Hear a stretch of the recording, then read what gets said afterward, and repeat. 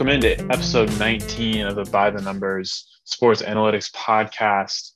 Another day, and we are loaded with more sports news. And most recently, the NBA draft took place last week, and we are here today to break down the results, talk about the teams who may have had the best drafts, any surprise players that may have gone earlier or later than usual, and really digest everything that's gone down. My name's Noah, and I'm joined by one other guest today, co-host Andrew Johnson. Andrew, how's it going? Going great, Noah. We're a bit short-handed today, but nonetheless, can't be more excited to talk the NBA draft because lots of great picks, lots of big storylines as well. So let's get going.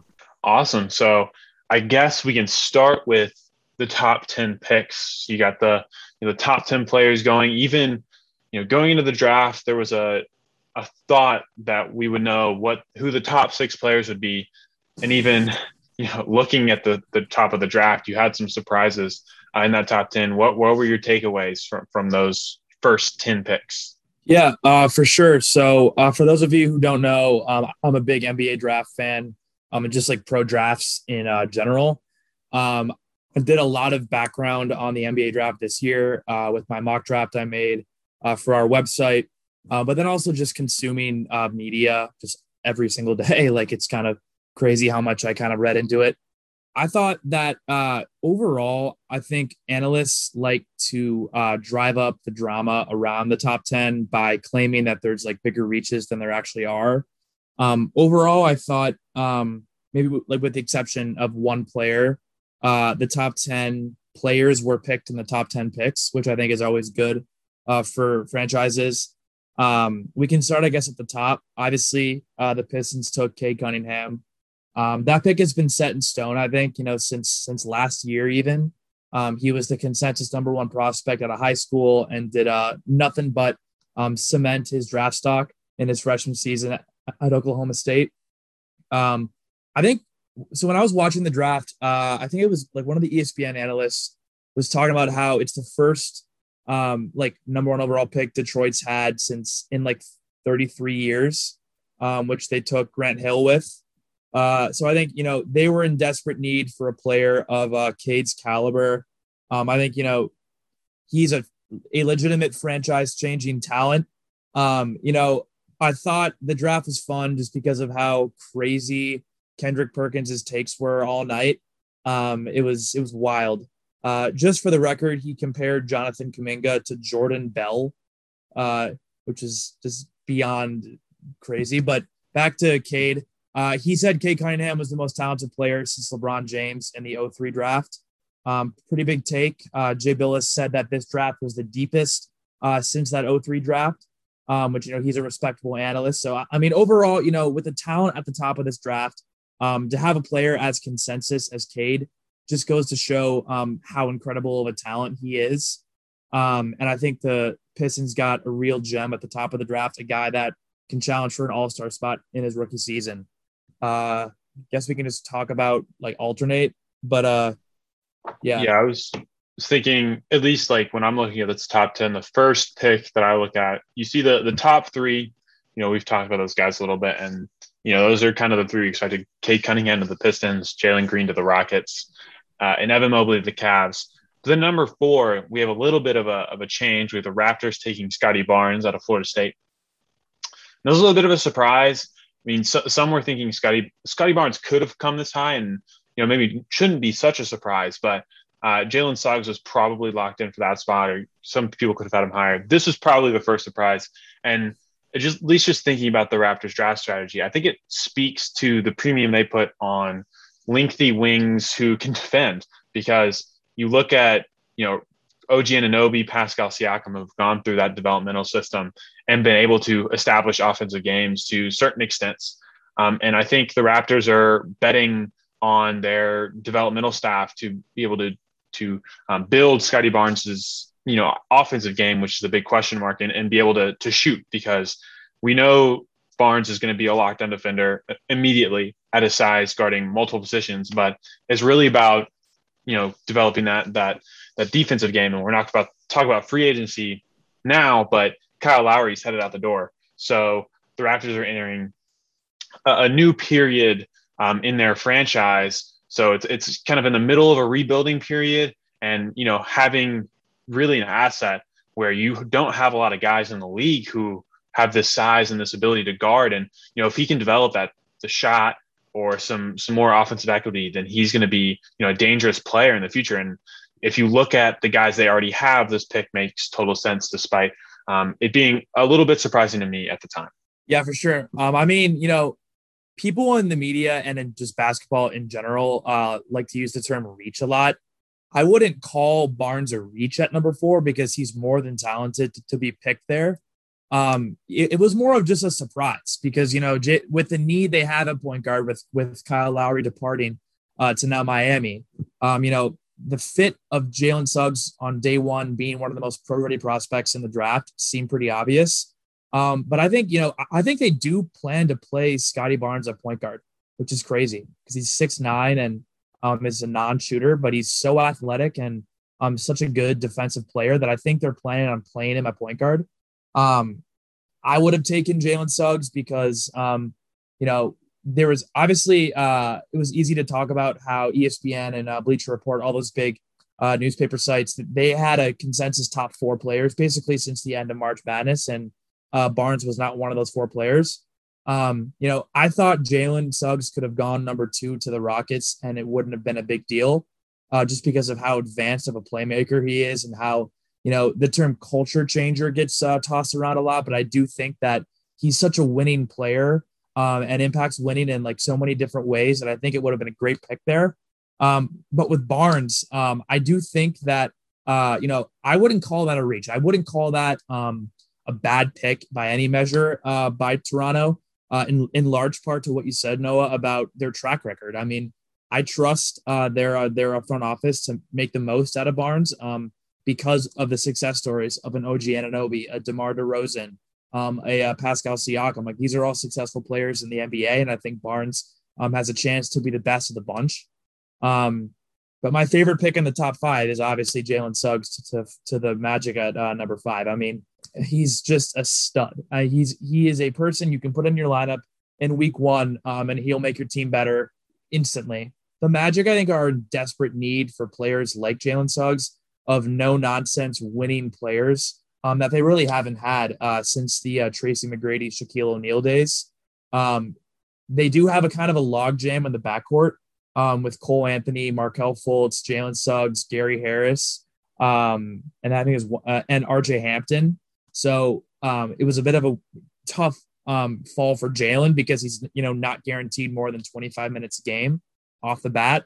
But he's immediately the best guard on the roster in Orlando, and I think it's going to be their franchise centerpiece for years to come. So A+ pick there for Orlando. I thought they got really lucky to see him there at 5. Just for the record, Jalen Green, Evan Mobley, 2-3. I mean, that was also set in stone since the lottery. Both players fit in perfectly, and I cannot wait to see the Showtime Rockets with Kevin Porter and Jalen Green on the wing. It's going to be must-see TV. They're the league pass team this year, where they're always on. They may not be winning, but they're going to put on an absolute clinic athletically. But yeah, let's jump in right now to picks 6 through 10. Super, super interesting how these picks played out because not everyone expected what kind of transpired to transpire. The Thunder threw the first curveball by picking Josh Giddey at number 6. Virtually nobody expected him to go in that slot. They saw him more as like maybe a 10th overall to Memphis, or maybe even like 13th to Indiana. But obviously OKC sees something in Josh Giddey that not many others did. 6'8" playmaker. He played point guard for Australia's national team. So I'm a bit confused how his fit will work out with Shai Gilgeous-Alexander already being their all-star point guard. But again, with OKC being so far out, they're in straight talent acquisition mode. And if they think Josh Giddey was the best available player, then by all means, I like the pick because I think you can never have too many playmakers on the court. He kind of reminds me of a LaMelo Ball type contributor where he's going to come in day one, create opportunities for his teammates. And at 6'8", theoretically, he can guard multiple spots on the court as well. So that was kind of surprising. What were your thoughts, Noah? Yeah, the Giddy pick was interesting. I thought the Thunder had a puzzling draft overall a little bit, but there was some smoke that the Thunder were going to go with someone like Bouknight here or some other picks, and it really just shows that the Thunder have the cards pretty close to the chest. But yeah, Giddy's an interesting guy. 6'8" playmaking, you don't see that a lot, but the shot's going to need to come along a little bit. Only about 70% from the free throw line in the NBL last season, but put up really respectable numbers in one of the best leagues outside of the NBA. So, I mean, the playmaking is real, but certainly needs to iron on his game. And, the Thunder have, a lot of young guys on the team. They're going to be an environment with which, young players are going to be given the time needed to grow. So I think if he can iron out some flaws, it should be a good pick. It was still a little bit potentially even overdraft, but I think it could end up working out. I think the shot needs to come along a little bit more, and the defense potentially would need to come along a little more as well. But the size and the playmaking is something that certainly you don't see with a lot of guys. So I think it's a solid there. Warriors taking Jonathan Kuminga, I think that's just a case of taking the best player left on the board. But it is a pick that doesn't necessarily fit along the timeline the Warriors are playing along, which is also interesting given their pick at 14 is Moses Moody, who's a little bit of an opposite there. But with Kuminga, you get a guy who's not exactly ready to contribute at this current moment in time, didn't play super well with the G League Ignite team last year. This is going to need that shot to be a little bit better, and the defense to be, have a fewer lapses on defense, which should help. And I just don't think he's going to be able to contribute right away for the Warriors. And the Warriors are in a place right now where they need to be maximizing Steph Curry's last few years of peak talent. So what did you think of the Warriors pick there? Yeah, I mean, I did think they expected to see Kuminga fall to that spot because he was kind of a consensus top 5 guy. But whenever you have the opportunity to take, down the line, maybe the best player in the draft, if we look back 5 years from now, it's hard to pass up, especially at pick 7. And Kuminga has the potential to be a two-way force, like a Kawhi Leonard type player. He's not even close to being there yet. He'll probably play a lot of his first season in the G League, which is never great for a top 10 pick, especially with a team like Golden State that is, has a championship core. But I just think it's hard, when you're a GM and you see a talent like that on the board, to pass him up, it's just tough. So I don't fault the Warriors for doing that. It'll be interesting to see if they move him, because I think, packaging Kuminga, Wiseman, and future draft picks can basically get you any star in the NBA. There have been talks about guys like Bradley Beal, Damian Lillard. For Kuminga's sake, I hope he doesn't get traded, because going to those unstable rebuilding teams will not be good for his ascension. But he landed in a perfect landing spot for his development. He won't be rushed to play right away. And with Golden State, yes, it would have been a bad pick if they took Kuminga at 7 and then a guy like Josh Primo at 14. Both would have been big projects, but they were patient and they got Moses Moody, who by all accounts can play in his rookie season. So that to me was a great pick. The most interesting pick of the top 10, we can talk about Franz Wagner, but there's not much to be said there. He'll come in and play off the bench for Orlando, but Zaire Williams going number 10 to Memphis, I thought was a huge shock, especially, after trading the heart and soul of their team in a Valanciunas. What is his first name? Jonas? Yeah. Jonas Valanciunas to New Orleans. They did that to move up into the top 10 to be in a position to take the player that they wanted. My theory was they were hoping Josh Giddey would be there, but when OKC took him at 6, they kind of had to pivot. Zaire Williams had a train wreck of a freshman season at Stanford, super inefficient scorer, and is so thin for his frame that he got pushed around, to be blunt, in college. But again, he fits like the Michael Porter Jr. mold of like a 6'9" wing that can get his own shot, which, there's maybe 8 players in the NBA that have Zaire Williams' physical profile. I was just shocked to see that pick because with a guy like James Bouknight on the board who was supposed to go higher, and you take a project like Zaire Williams, who struggled putting the ball in the hoop his freshman season, it was super puzzling to me. I thought he was the one guy in the top 10 I didn't expect to go there. His draft profile was all over the board. Some people had him going in the early second round. Most people had him going in like the early 20s, but Memphis took a big swing here. If it works out, I'll sound like an idiot because he has the potential to be an all-star. But his floor is so low that I was just super surprised by that pick. Yeah, the strength is just the biggest thing because he has the free throw shooting percentages to, indicate that he has upside as a shooter. It's just, he's good at getting his pull up. He's tall. If he can get those shots to fall, which is a decent likelihood that does happen, then he's going to be a great shot maker. But he's just so weak right now that he has no chance inside the arc to finish at the rim ever. If Memphis can use their strength program to put on some weight there, then that'll certainly help. It's just, he's not going to get a ton of play time with the core they already have there. Although, to be fair, Justice Winslow, his option got declined, and you have Dylan Brooks there as well. I think they do have a gap when it comes to that 3, the small forward spot. So he could fit in. It's going to take some time though.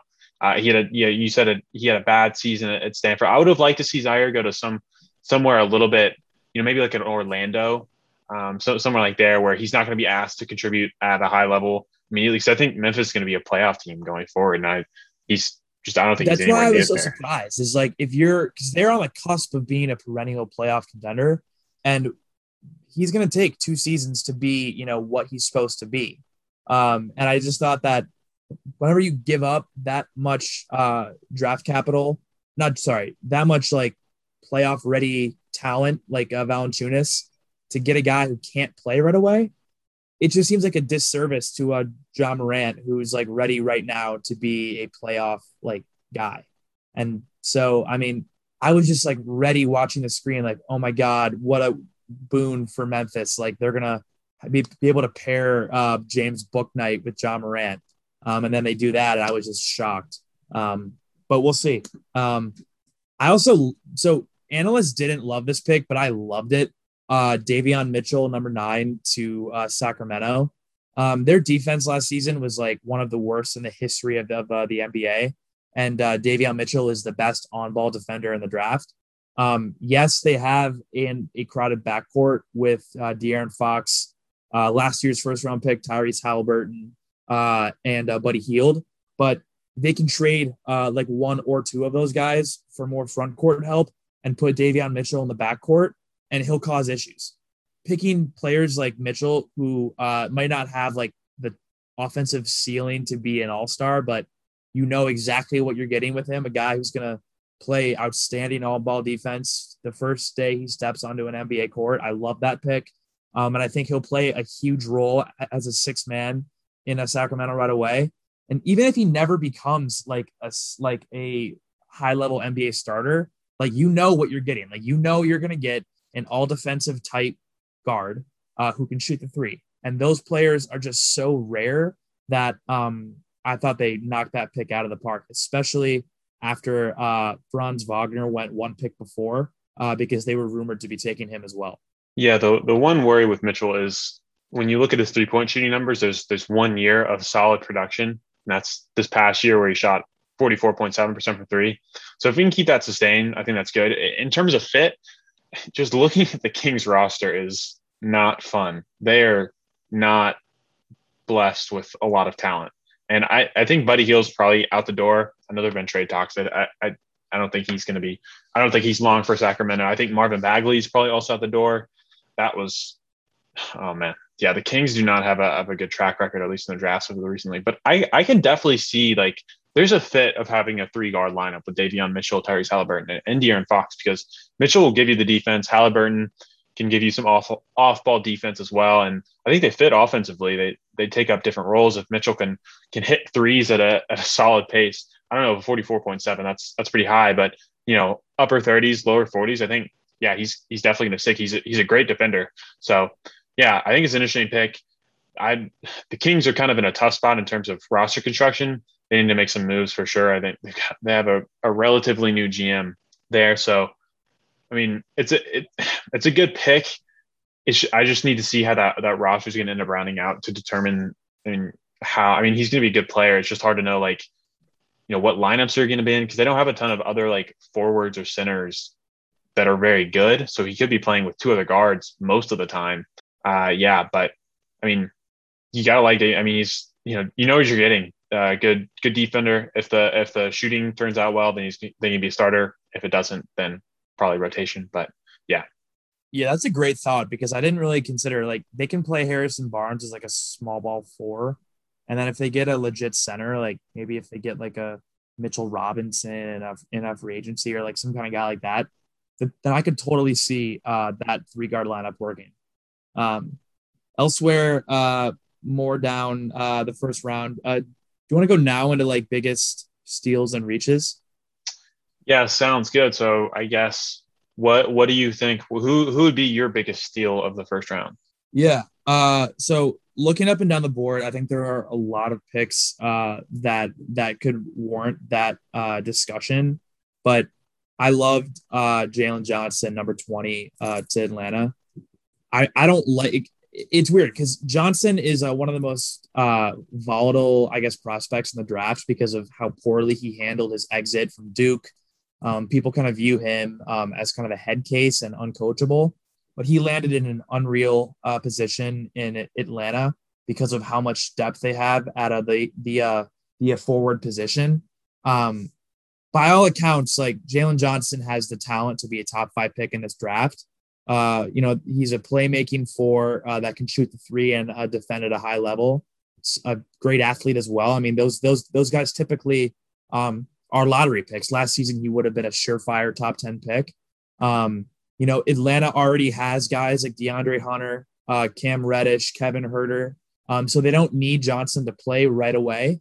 And he's also great insurance if they lose John Collins in a free agency. Whenever you have a guy with character concerns like Jalen Johnson, it's tough to rationalize him going in the top 10. But at pick 20, like, you're out of the lottery and you take a swing like that. I loved it. I wouldn't be surprised if we look back 5 years and Jalen Johnson's one of the top, 8 to 10 players from this draft class. Also gives them a bunch of roster flexibility. If they want to deal a guy like Cam Reddish for more win now talent, they can do that because they now have Johnson on the team. So I thought that was an amazing pick towards the end of the first round. I loved Miles McBride to the Knicks at pick 36.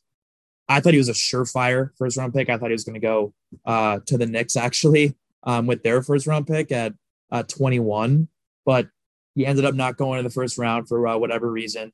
And I think goes to an ideal landing spot in a New York, where they're going to lose Derrick Rose in a free agency and they need guard help.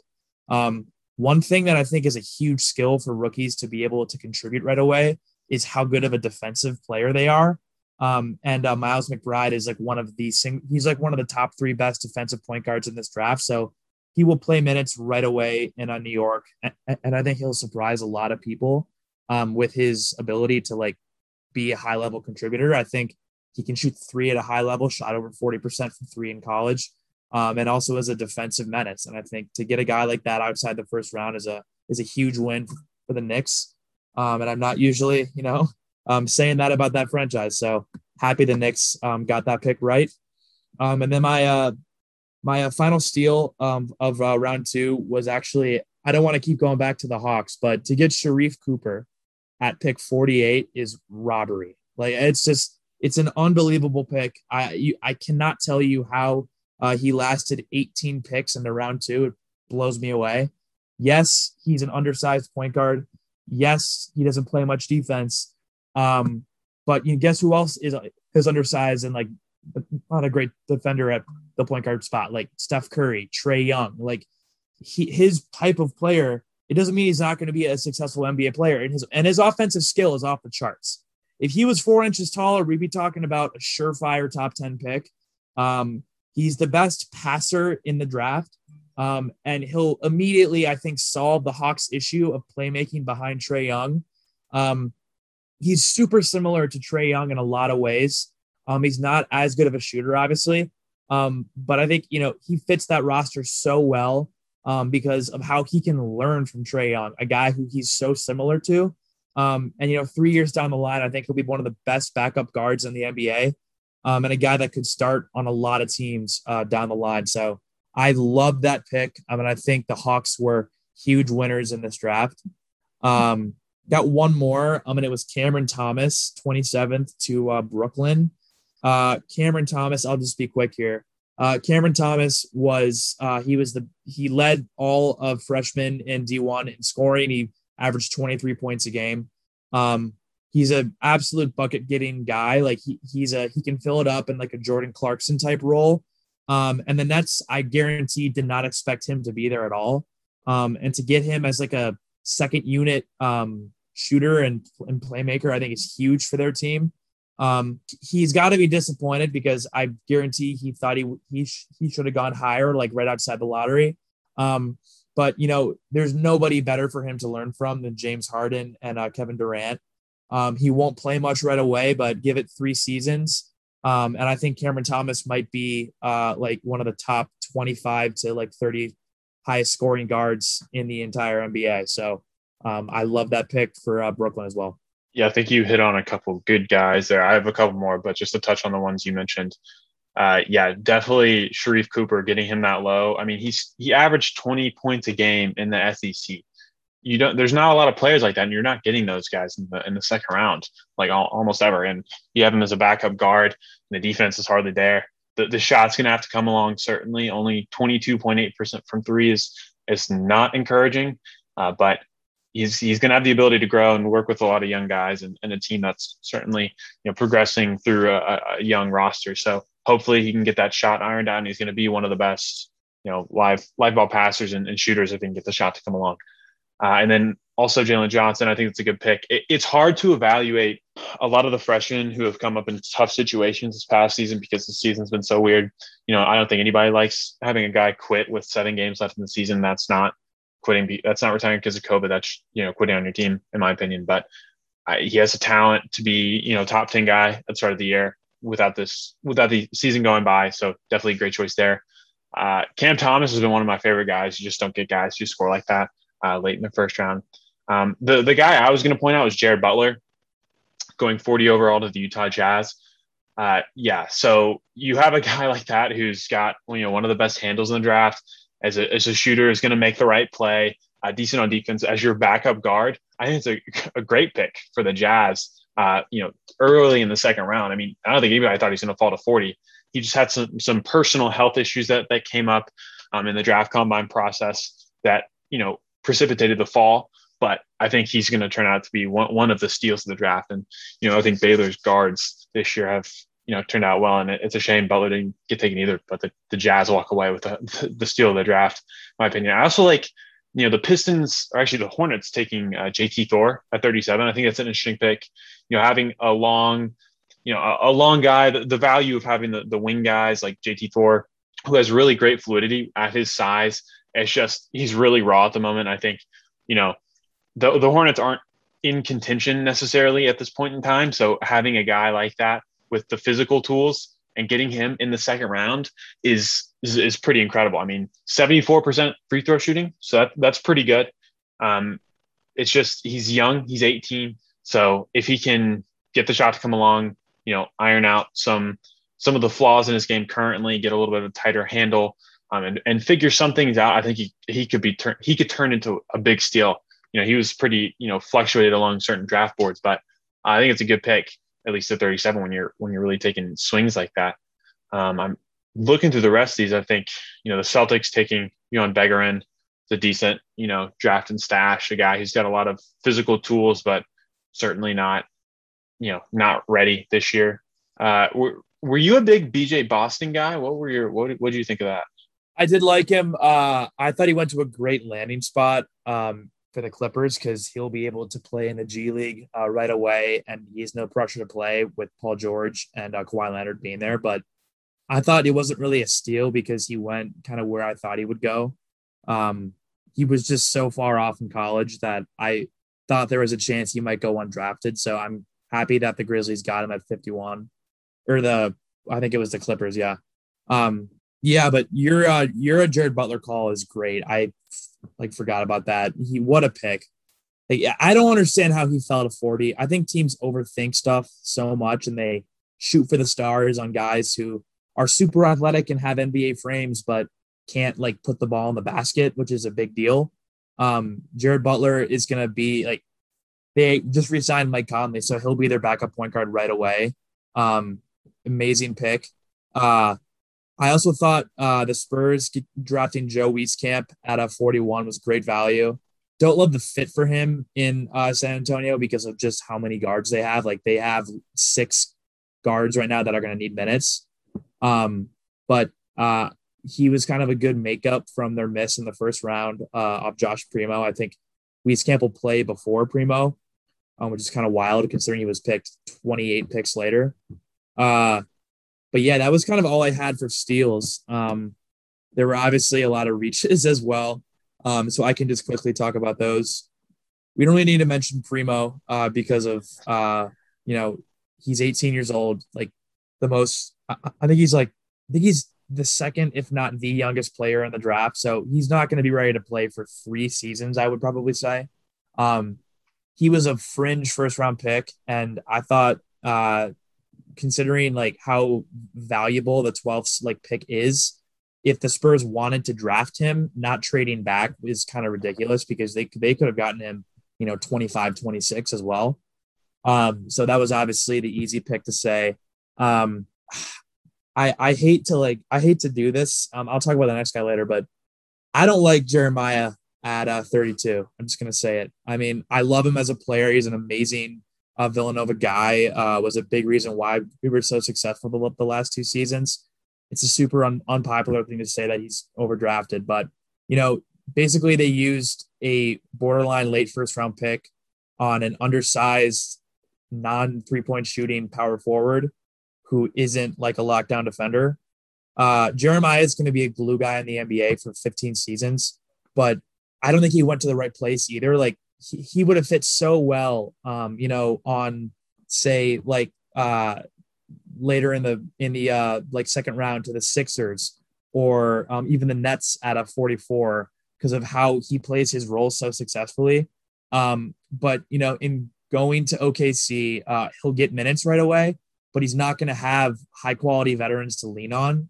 And considering the other players on the board, just for example, for OKC to pick, like, they could have taken Miles McBride, Ayo Dosunmu, Jared Butler, Sharif Cooper, like all these players that were plunging down draft boards. I thought that it was a weird pick for them, especially because they had later picks in the second round if they wanted to take him later. But then obviously a huge one as well was the Grizzlies. They traded back into the first round with the last pick of the first round and took Santi Aldama. I had never seen his name on a mock draft, first or second round. It makes no sense to me. I mean, he's like an undersized, like mid-major power forward. It doesn't, I'm still like kind of at a loss to what they were thinking. I don't think he'll play a role at all this next season. And I could maybe like not see him playing in the NBA for 5 seasons because he just doesn't really offer much. He can shoot the 3. That's really about it. And to take him over guys like even Jeremiah, JT Thor, Isaiah Todd, all these guys that have so much more potential, I was just shocked at that pick. So yeah, I mean, those were kind of the biggest ones for me. Overall, I thought, teams did a pretty good job in like evaluating value from what I'd seen in the draft.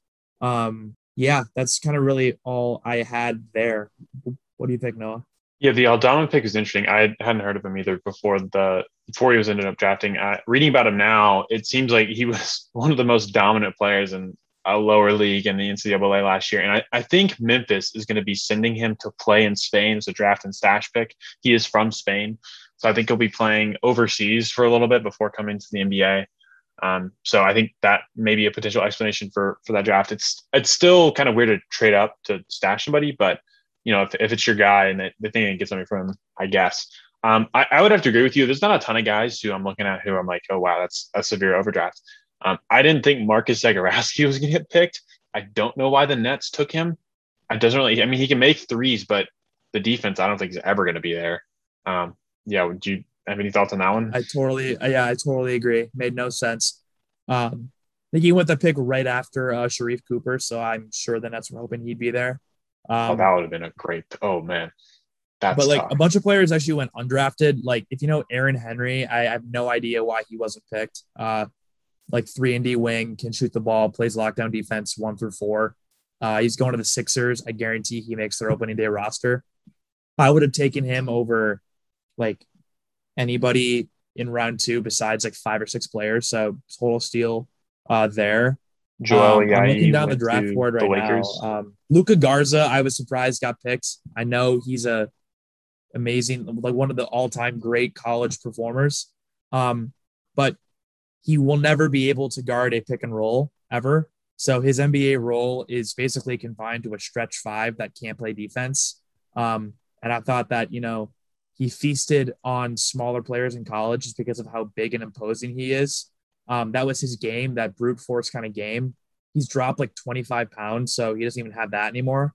And I just was surprised that he was picked at all because, he's just such a defensive liability that I don't think he'll ever be able to play like more than 10 minutes a game. So I was just surprised by that.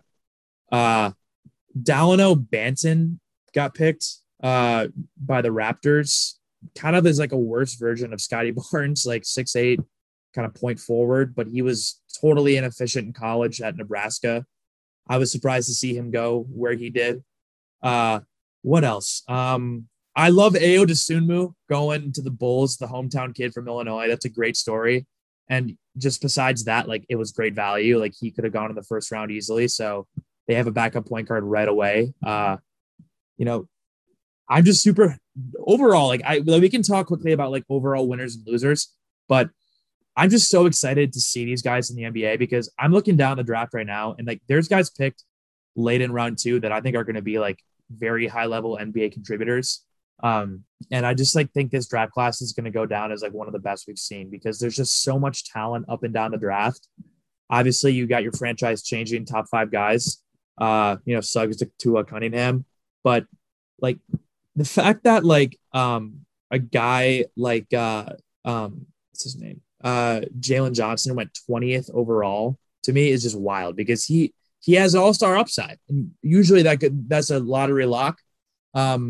Jared Butler, we talked about it before, but wow, like Scott Drew was on the ESPN coverage of the draft, and he was like, he was just kind of upset on how teams were not taking him. Like, the Jazz, like I know they ended up with Jared Butler, but he could have easily gone number 30 overall to the Jazz, and I would have still called that a steal. But yeah, like I'm just so excited to see this. We can kind of go now into winners and losers overall. I'll start off with my biggest winner is the Charlotte Hornets. Overall, I thought they were huge winners, combined with the number of players they got, as well as their value. To get Bouknight outside the top 10 is a steal because he was basically a consensus top 10 player. He was rumored to be going 6 or 7 to either OKC or Golden State. And he's an ideal backcourt partner to a LaMelo Ball because of his ability to shoot the 3. It allows them flexibility to be able to trade either Terry Rozier or Devontae Graham. But the Hornets have a great young backcourt in Ball and Bouknight that's going to be deadly for years to come. I'm not sure they were glad to see him there.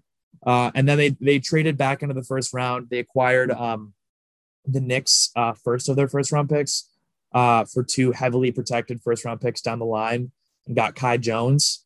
I wasn't super high on Kai Jones as a lottery pick just because he's not ready to play like instinctual wise. Like he doesn't have the NBA IQ to be a positive player right away.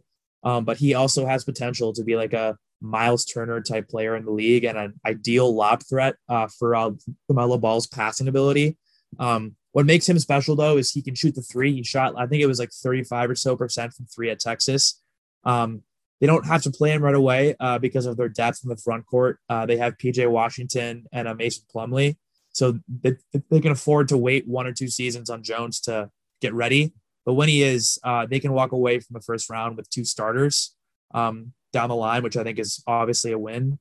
And then, like you said, to get JT Thor at pick 37 also is a great pick. I think, there are not many players in the league that can block shots and shoot threes at 6'10", and that's what JT Thor brings to the table. So love that value there. My second biggest winner was the Houston Rockets. And I'm not just saying that because they had a high pick. Obviously they got it right with Jalen Green at number 2. But they also had, I think it was 3 more first round picks. They ended up taking Alperen Sengun at 16. I'm not a huge Sengun guy because of how people were talking about him in the lottery, but there's no ignoring his production. And I think Houston is a great fit for him because they're going to need all the production right away that they can get. And that's what Sengun will bring to the table with his skill level. Wouldn't be surprised to see him be their starting power forward or center on day one. And then they had 2, I think, awesome balance picks towards the end of the first round. Picked Usman Garuba, who's one. He offers nothing offensively, but he'll be kind of like a PJ Tucker in the NBA, where he'll be put on the other team's best player and is just an outstanding defensive player. Total like kind of win now guy, but a guy that they can use, for 10 seasons. And then also took Josh Christopher, who's a super high upside guard from Arizona State, 5-star recruit.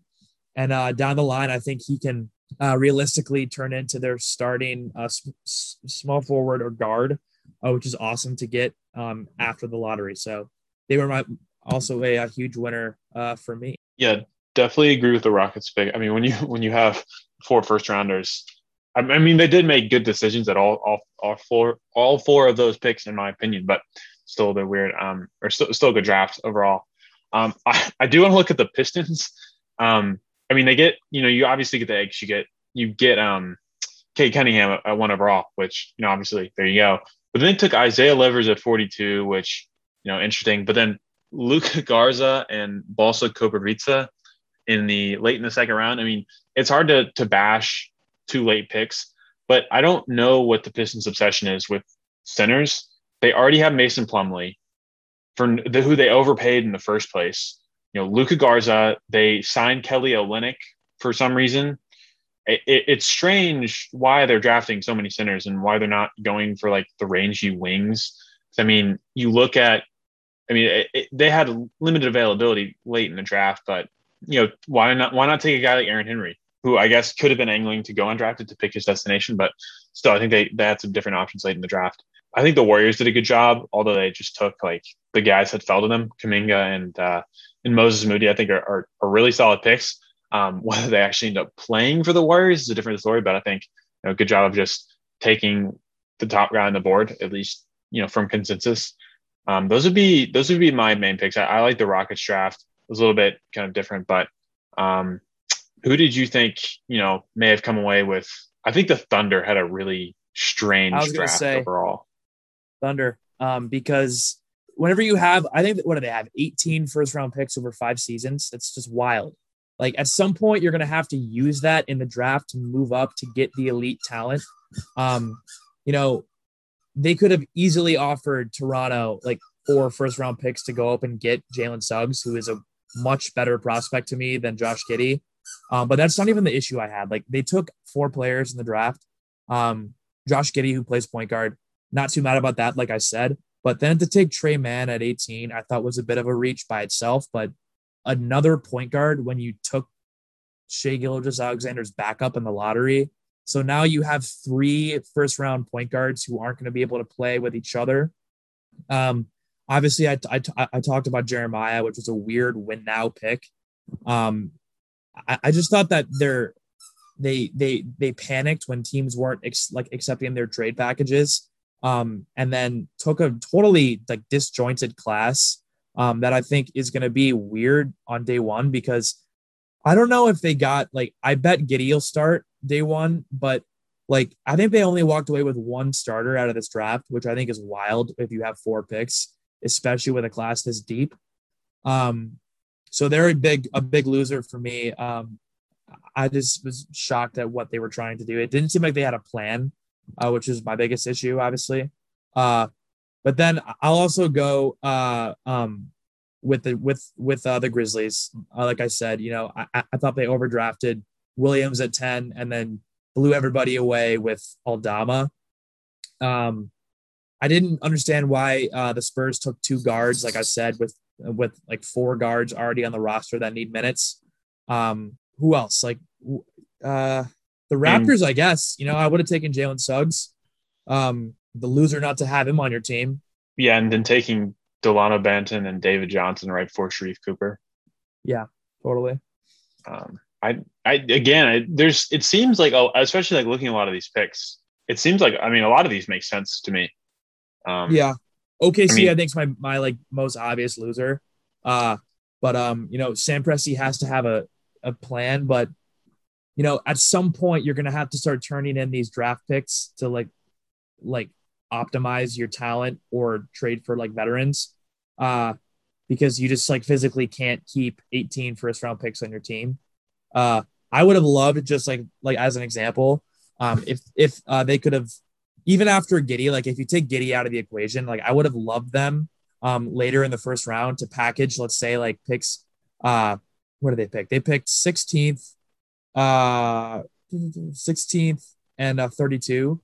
Maybe packaging those 2 picks to get up 3 more picks, and get like a Corey Kispert or like a Jalen Johnson, or like, you know, those kind of guys that have super high ceilings but don't have to like play right away, because they're so far out still. Like they're not gonna, you know, compete for a playoff spot in like 2 to 3 seasons. So taking a swing possibly on a Jalen Johnson, a Keon Johnson would have been awesome. So yeah, I think they just missed the mark, but time will tell. You know, one last thing I like to include is just Josh Primo is taken 12th, and there was a lot of talk about how young he is compared to the following pick in the draft, Chris Duarte. There are over 5 years of age difference between Duarte and crazy. Primo. Chris Duarte is older than Brandon Ingram. Isn't that wild? Oh my goodness, that's crazy. Vet. But yeah, we'll see how this works out. Obviously, drafts are crapshoots, and there's no sure thing. But it's always fun to just talk about your like initial reactions. And like I said before, I think this draft in particular is going to be one that kind of defines the league, you know, 6 years down the line, because the top 5 to 6 guys could all be all-stars, and that's, you know, tough to find in one draft. So yeah, that's kind of all I got. Yeah, same. It was good to break down the most recent picks, and I'm not gonna lie, my phone's been blowing up with free agent signings. I know we have a lot to get through our next show. Just so you guys know, the next show will be probably later this week, and we'll recap the MLB trade deadline for you baseball fans, as well as this first wave of NBA free agency. Yeah, well, a lot going on. Sports season never really ends. So thanks everybody for tuning in today.